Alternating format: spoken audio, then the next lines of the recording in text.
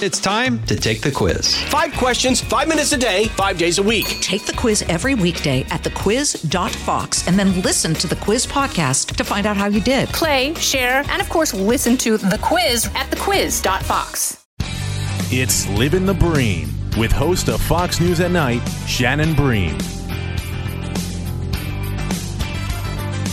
All right, this week on Livin' the Bream podcast, I am so excited to have someone on who is a young voice who is tackling really difficult issues and doing it with humor and with grace.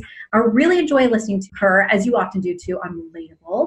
Allie Beth Stuckey has a fantastic podcast, but she's also got this amazing new book coming out, You're Not Enough, and that's okay. Welcome, Allie Beth Stuckey. Good to have you. Thank you so much for having me. I'm glad to be here.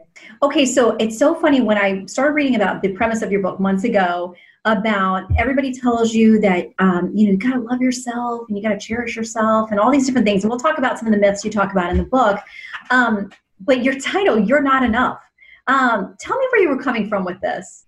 Yes, so it can sound a little bit abrasive and maybe even offensive. Like maybe I'm encouraging people to just revel in their inadequacies and insufficiencies. And of course, that is not the point of the book at all. It is supposed to be a little bit attention grabbing, because what we hear a lot, especially in female circles on places like Instagram and the self-help book aisles and bookstores, is that you are enough. And until you realize that you're enough and you gain enough self-esteem and enough self-love, you won't be able to be successful and happy, and you won't have healthy relationships. And this is an idea that is perpetuated in what I call this culture of self-love. And a couple of years ago, when I started hosting my podcast, Relatable, we talked about theology, culture, and politics, and we kind of look at the intersection of all of those things. I got a lot of questions from a lot of women who listen to the podcast about self-love and whether or not it's a biblical concept, and particularly this idea that you are enough. So I started to dive into it, and I realized that not only is it a myth, not only is it not true from a biblical perspective, but also practically it is leading women to a dead end. And we can talk about that a little bit more, but that is the purpose of my book. That is why I wrote it. We go through 5 myths that center on what I call this lie of your enoughness, and we combat them with the truth of God's word. Let's start with the first one, you are enough, which is, that's the number one myth. So you're saying we're not enough. What does that mean? That as we are today, we're not enough?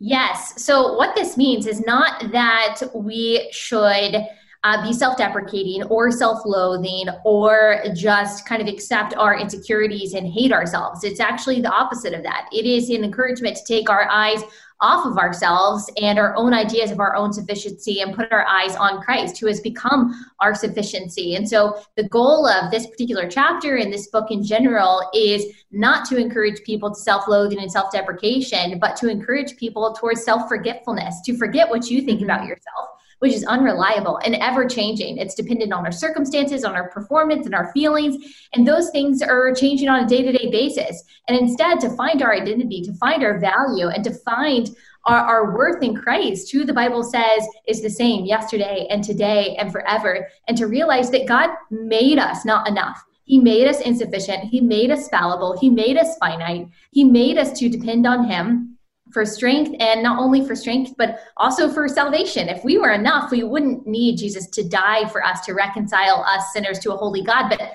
He did. And so we are fundamentally not enough, and it's okay that we're not enough because our Creator has made us that way, and He has given us Christ as our sufficiency. What would you say to people who pick up this book and maybe they're not religious, they're not Christians, or they don't have any kind of religious faith?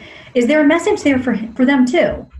Well, this is an unapologetically Christian book, and so I will not try to skirt around my belief that Christ is the solution. He is the antidote, that if you are, as C.S. Lewis says, if you have a yearning inside yourself for something that the world cannot provide, it must be proof that there is something beyond this world. And I would say the same thing to someone who is religious or not, that if inside yourself you are finding these very real feelings of inadequacy and insufficiency and insecurity, all these things that we all feel, the answer to those problems can't also be found inside yourself, because the self can't be both the problem and the solution. And so if we are looking outside of ourselves, which we should for the antidote to those problems, into those bad feelings, then the most logical place to look is to the God who created us. Now, this book is replete with practical advice and practical explanations of how these ideas, for example, we talk about the myth that you determine your own truth, and how that shows up in society in the justification of things like abortion or cancel culture, because we don't have an objective standard of what truth and morality is. So people are just deciding what it is on a day-to-day basis, and how that is very damaging, not just to the individual, but also to society, and how objective truth is so important. And so, yes, you can draw something out of it if you are a person who doesn't have faith, but at the end of each chapter and at the end of this book, I'm always going to point back to, yes, for example, it is important to have objective truth, but where does objective truth come from? It comes from the God who created it. And so, sure, I encourage people who are not Christians to read this book. I do think that there's a lot that you can get out of it, but I am going to cram down your throat every chance I get the gospel, which I think is the best message that you can possibly hear. Yeah, and it's woven into everything that you do, every topic that you tackle, everything that you go through. You don't shy away from things, from controversial things, from your faith or anything else. You share a lot of personal stories too. What was the most difficult or trickiest? Because I know when you write about yourself and share things that have hurt you or been a real struggle, it's hard to go back and dig through those emotions and dig through those memories and put them on paper. Yes, and you did this so well in your book, and so you know exactly how hard it is. And it's a process, and I don't know if it was like this for you, but there were times, in this book I talk about a really hard season in my life in college, this kind of identity shifting and finding season to where I decided that I was going to go my own way. I was going to prove that I was enough for myself. And it led me to a dead end that led to an eating disorder, unhealthy relationships, over drinking, and things like that. That is my personal story of how I realized I wasn't enough, and that was okay, and that Christ is my sufficiency, my fulfillment. And so I go into detail into that. But as I was thinking through this story, I didn't want to share it. When I was writing, I kept on kind of going back and forth and thinking, do I really want to give, my critics this much ammo? Do I really want to let people in, even people who follow me? They don't know this about me, and now they're going to see what, an utter failure I've been in my life. And then I realized, hang on, that's what this book is about, that we are all flawed, and that we all have, fallen short, and that God's grace is sufficient for us. And so if I'm not honest about my story, then how can I expect other people to be honest about their own insufficiency, which is so important in realizing our need for a savior? And so there's a lot of back and forth, a lot of heartache conversations with my family, with my husband, not wanting to talk about this stuff. No one likes to talk about regrets. You just want to kind of throw it in your past and never have to think about them again. But it's very gracious that God uses our regrets as a testimony in order to glorify him. And that's what I hope that my story does. Yeah, it will. It will inspire people and encourage them, because none of us are perfect, like you said. And we've all been through dark things, and we've all made mistakes, and we've all had struggles. And I think there's no benefit, especially to other women, to paint that you've always got it together and you always, had everything under control, and you never got off track or did things that you think, what was I thinking? So I think it's really important, and I'm glad that you did that. I think it is the way to reach people and to really help them the most through that. I want to talk about this. You touched on this, that the idea you're entitled to your own truth. I got an email today from some cosmetic company or something, and it was like, join us and figure out your truth. And I'm like, this whole thing that there's not gravity and there's not up and down. And I feel like it's almost laughable, but there are people who've totally skipped past this idea that there are any kind of absolutes. And I know a lot of people don't want there to be absolutes, because then that does require some level of responsibility or accountability for things. But there are a lot of people who think that, your truth is your truth, your experience is your experience, and that's okay if you and I don't believe the same thing, which is true. I mean, this is a free country, thank God, that we live in. But there are some things that you could argue maybe are our truths, our facts. What do we do with that movement? So no one actually believes that there is no absolute truth, because you might have heard this before, but even the statement that there is no absolute truth is an absolute truth. Everyone believes, whether, even if your worldview is that all truth is relative and that you get to decide what's good for you, that is still an absolute worldview. And if I say, well, I don't believe that truth is relative, they're going to say truth is relative. So therefore, they have declared a truth. No one actually believes that truth is relative. Everyone believes in some set of values that they believe is right. And if other people don't have those values, they're going to disagree with that. So the question is not whether or not you believe in truth, but where do you believe truth comes from?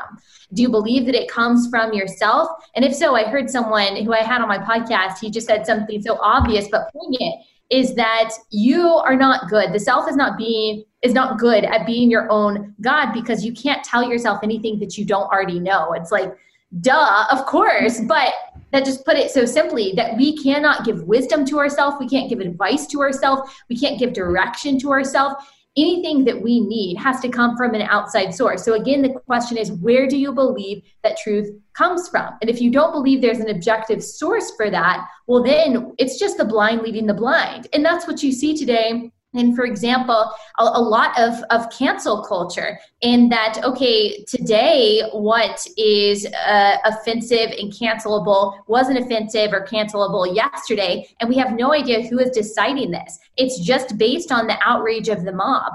But the good news is that for Christians, our behavior and our opinions are not dictated by the whims of the mob, which change every day. That we have an objective source of truth in the Word of God. And yes, there are disagreements among Christians about interpretations and things like that. But at the end of the day, we can always go back to God's Word and we can say, okay, but what does He say is true? What does He say is right? And what does He say is good? And that is where we can get our guidance. So again, it's a lot of relief that we don't have to follow our own truth. As the Bible says, our hearts are desperately wicked, Jeremiah 17:9. If I had to follow my own heart, I would be in a heck of a lot of trouble every day, because it's just not reliable, but God is. We'll have more Live in the Bream in a moment. Precise, personal, powerful. It's America's weather team in the palm of your hands. Get Fox weather updates throughout your busy day, every day. Subscribe and listen now at foxnewspodcasts.com or wherever you get your podcasts. When I get my emotions involved in something, you have to stop and sit yourself down sometimes and say, like, this is not reality. You may be upset about this or outraged about this or afraid of this or whatever it is. But I think working through emotions, when I think that a lot of people are taught now, like, your emotions are your truth and you follow it. Yeah. And, for all of us, I think, especially if we're going to be mature adults and we get upset over things, I think you got to stop and sit down and talk yourself through things sometimes, because being ruled by emotions is exhausting in the moments of my life that I've had that. So exhausting. And that's why it's good news. Like, we hear a lot in women's circles online that all your feelings are valid or all your feelings are legitimate. And it's true that you shouldn't just pretend that you don't have any emotions at all. Having emotions is part of being made in God's image, and emotions can be very good. But you have to subject your emotions to reality, or else, like you said, you're on this exhausting hamster wheel all the time. And not only are you negatively affected by it, but your spouse, your kids, your family members are all affected by you just being this Tasmanian devil of emotions. And no one wants that. Yeah, I may have had a day or two where my spouse might have wanted to call me a Tasmanian devil. I'm just going to, own that. I'm going to own that right now. Okay, so let me ask you this, because you are very bold in your conversations, in your podcast, in this book. How do you deal with, do you have haters? I'm guessing that you probably do, because everybody who's out there on Twitter or anywhere else, how do you deal with the negative? Because there will be people, obviously, who disagree with everything you say and your basis for everything. Does it bother you? Do you let it bother you? Do you engage? Do you not engage? I probably engage too much, or I have engaged in the past. I think I do so less now. And I used to let the negativity and the criticism really get to me. Honestly, my husband has been really helpful in that, and kind of bringing me back to reality and anchoring me and reminding me of what's important and who tells me who I am. And it's certainly not strangers on the internet. It's not even it's not my fans either. They don't tell me what I'm worth or who I am too. My obedience to God is not measured by how many people like or don't like me. But do I let it get to me sometimes? Does it hurt my feelings? Absolutely. There are just some days where I find myself in this slump of like, I really don't like when people hate me. No one likes that. I would say probably especially women, we don't like that. But there is a verse in Matthew where Jesus literally says, woe to you when all people speak well of you. And if that's a bad thing, well, then it's okay that people aren't speaking well of us as long as it is for the reason of sticking to our Christian convictions. And so that's what I try to do. I'm very imperfect, and certainly I let it get to me when I shouldn't let it get to me. And I just have to rely, as every other Christian does, rely on the strength of Christ to bring my mind back to what's important. But it can be a struggle. And there are certainly days when I'm like, is this even all worth it? Twitter, I would be okay if all the internet, or if the computers at Twitter just crashed, because sometimes it seems not redemptive at all. But as it is right now, I am in this fight, and I just rely on the grace of Christ to help me keep going. Yeah, I mean, there are times I definitely have to do a little bit of a sabbatical, because I'm like, you know what? Or even, I'll put things out, whether I want to post news updates or verses or whatever I'm doing that day, but just not read things, not read comments, not look at likes, none of it. Because like you said, you also can't get sucked in by the positive. Like you're never as great as people tell you are. You're never as terrible as people want to tell you are either. And looking, I find, to anything other than my relationship with Christ is very unsettling. I mean, I get unrooted. That's when I get emotional. That's when I feel like, oh my gosh, I can't fight with these people about, you love President Trump and you are state-run television. You're terrible. This same exact show, somebody is telling me like, why are you so disrespectful to the president? You're a never-Trumper, and I'm like, okay, well, I guess I'm doing my job as a news person if you're going to rip me from both sides. But we are human. And as women, I think sometimes a little break is in order. A little sabbatical from the social media can be helpful. Tell me your generation specifically. I mean, you've become a big voice for that group. And my Anna is nodding her head across the table from me as we work from home from my kitchen table. I think that you speak for a lot of them. You encourage a lot of them that you can be young and smart and engaged and really not afraid to hit on the things that are at the middle of the cultural stew right now. What would be your word of encouragement for young people who maybe do feel, kind of entangled in social media and other things, and, kind of especially in this year where we've had COVID, unsettled people and lose their jobs, and then the riots and the racial unrest that's got, have many of us looking around and trying to have important conversations with people that we love, people that we think we need to reach out to. I mean, what's your advice on tackling all those things for your generation? Yeah, so there are a million different directions to look right now, and there are a million different people and a million different worldviews and perspectives trying to pull you in different directions. Now, speaking specifically to Christian women, now is the time to read and to understand your Bibles. I finally created this list of resources on my website, alliebethstuckey.com/blog. You can go, you can see a post, and I talk about which Bibles I like and why, the different extra biblical resources that I like, different books and articles and videos and things like that. And so, of course, I recommend that you can go there, but it's so important that we know the fundamentals of our faith, because that shapes our worldview and how we critically think about the world around us, how we critically think about the chaos that's waging in our street. And it also affects what we do in our lives, what steps we take and what conversations that we have. And so I would encourage women to make sure that you know your Bibles, make sure that you are building a biblical worldview, that the people that you're listening to, the people who are defining things for you, the people who are giving you advice, also share that biblical worldview. That doesn't mean that you can't talk to people or learn from people outside of your faith. I do all of the time. But to make sure that the worldview that you are building is built on the objective Word of God, that is going to equip you for the battles that you are facing, and even just some of the issues that we are having to think through. Now, one thing I do want to say is that social media and the news make us feel like we are omniscient. They make us feel like we are omnipresent, and even that we have to be omnipotent, that we have to carry the weight of the world, and that we have to care about every single issue everywhere.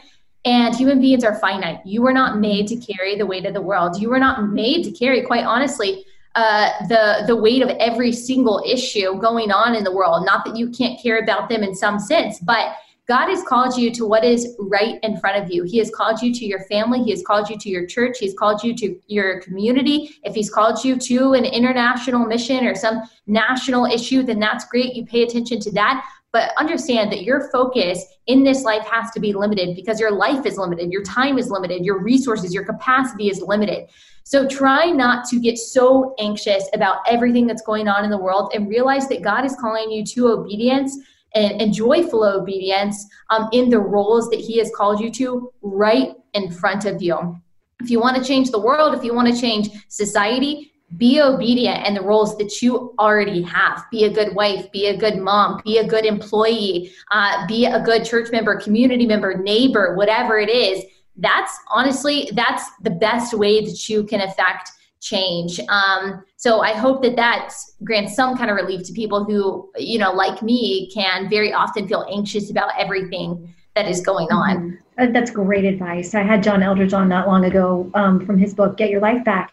It was one of the things that he said is that we're so wired to know what's happening in the world, earthquakes and wars and mudslides and typhoons. And, he said, think about it, a couple generations ago, people wouldn't hear about that for weeks, if ever.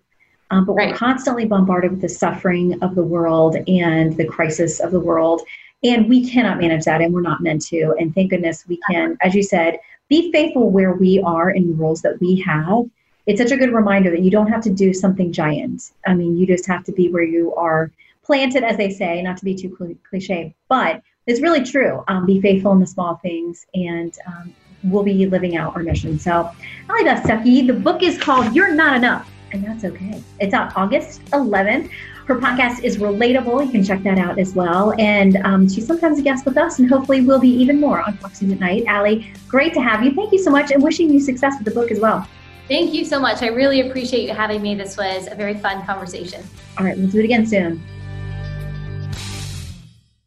Put the power of over 100 meteorologists and the worldwide resources of Fox in your hands with the Fox Weather Podcast. Precise, personal, powerful. Subscribe and listen now at foxnewspodcasts.com or wherever you get your podcasts.